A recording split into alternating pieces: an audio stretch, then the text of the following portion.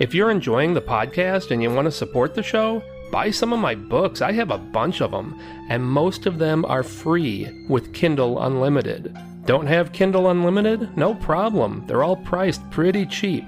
Go to maniacontheloose.com/books.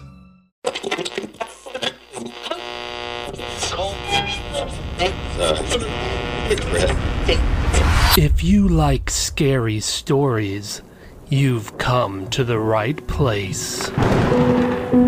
Welcome to the Maniac on the Loose Scary Stories podcast. Sit back and relax. Keep your arms and legs inside the vehicle at all times and enjoy the ride.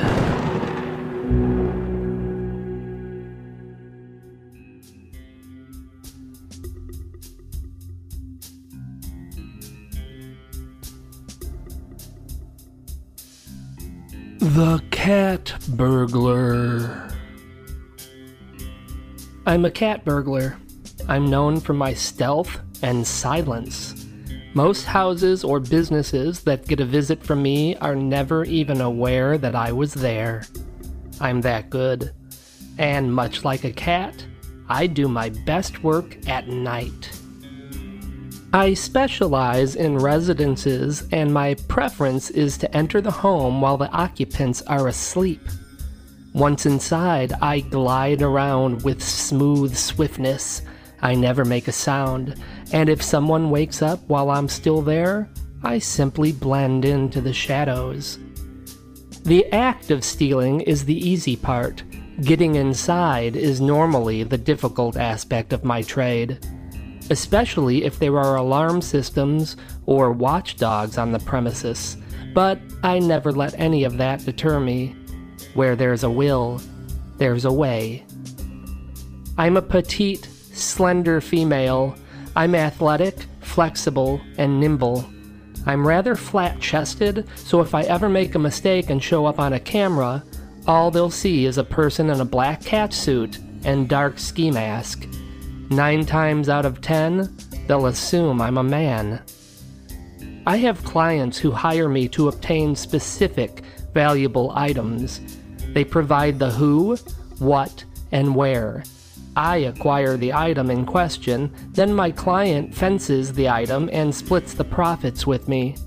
It's nice not to have to do the extra legwork most cat burglars do. It allows me to concentrate fully on my craft. My latest job was about as easy as it gets nowadays. A woman in her 60s who lives alone in a large 3-story luxurious Casabella-style house. The house was isolated on the beachfront. The woman had no dogs. Shockingly, she didn't have a security system either. She only had a few stationary security cameras placed on various portions of the exterior of the house, but they would be simple to avoid. This was going to be one of the easiest jobs I'd ever had. The item I was to obtain was known as a graduated diamond eternity necklace. It held a retail value of approximately $70,000.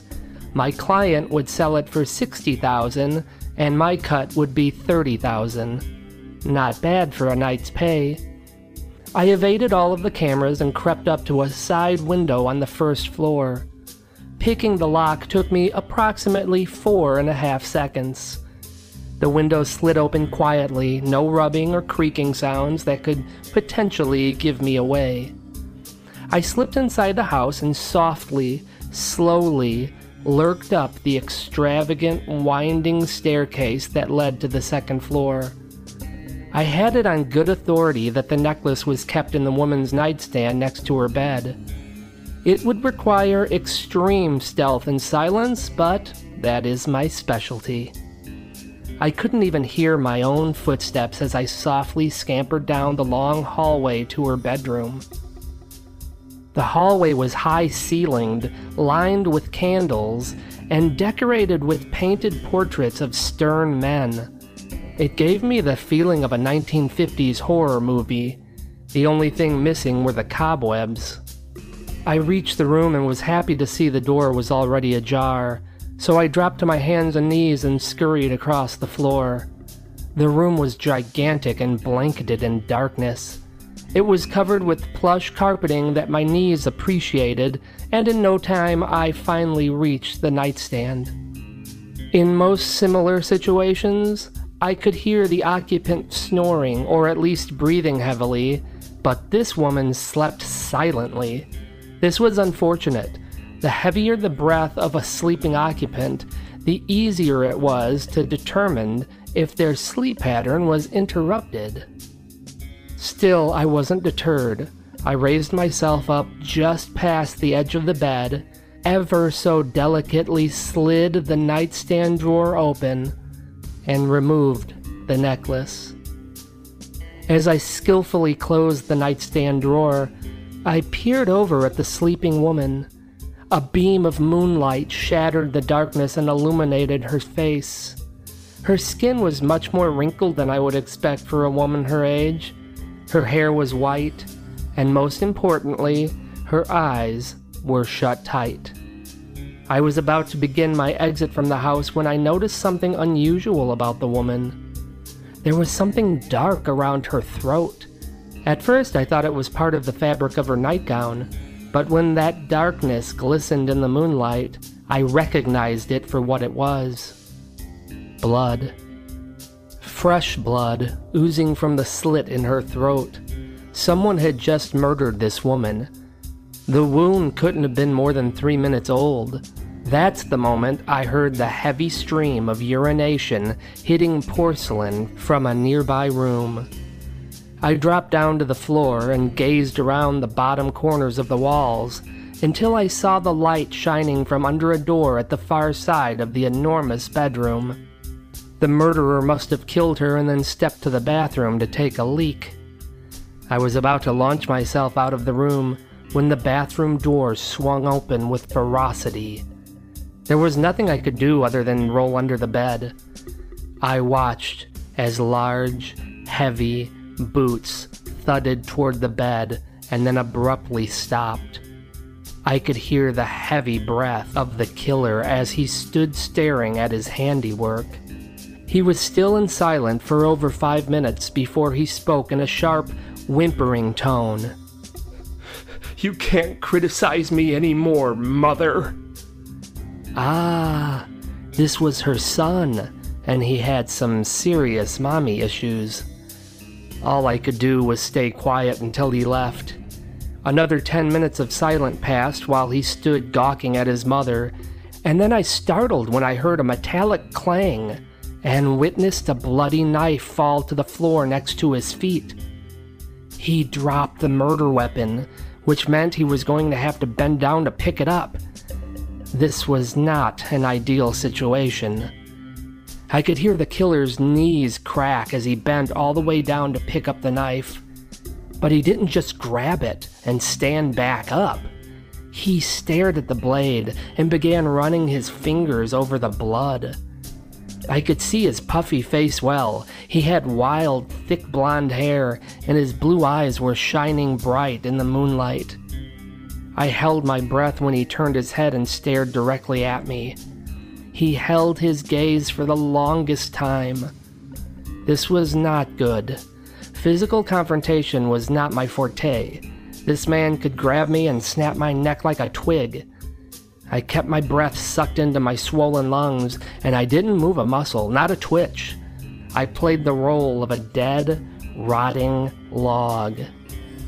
When his eyes shifted around and he finally stood up, I realized he couldn't see me. My black attire perfectly camouflaged me with the darkness under the bed. Even while staring directly at me, he didn't realize there was a person under there staring back at him. It was over an hour later when he finally exited the bedroom. I could hear his footsteps thudding through the macabre hallway and down the winding staircase. It wasn't until I heard the front door open and close that I let out an audible breath of relief. It turned out to be a much more nerve-wracking night than I was expecting, but the ultimate goal was achieved. I got the necklace.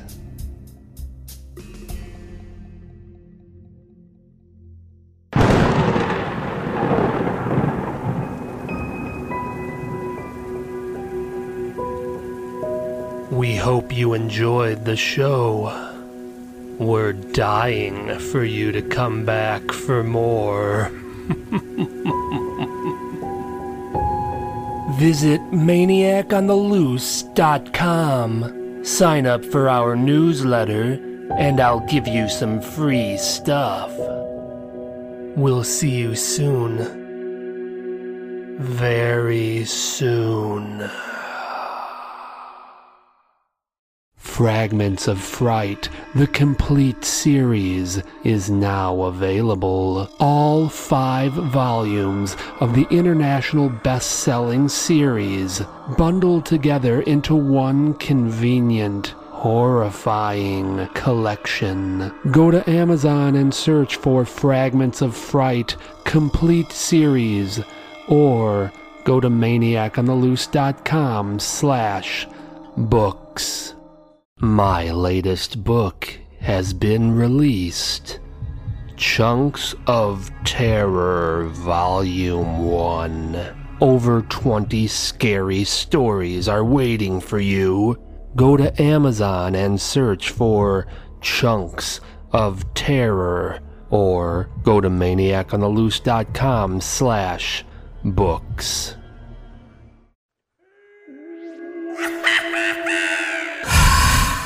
If you like what you're hearing, please consider contributing. Any amount helps. Recurring monthly contributions are best of all. Just go to maniacontheloose.com/support. That's maniacontheloose.com/support.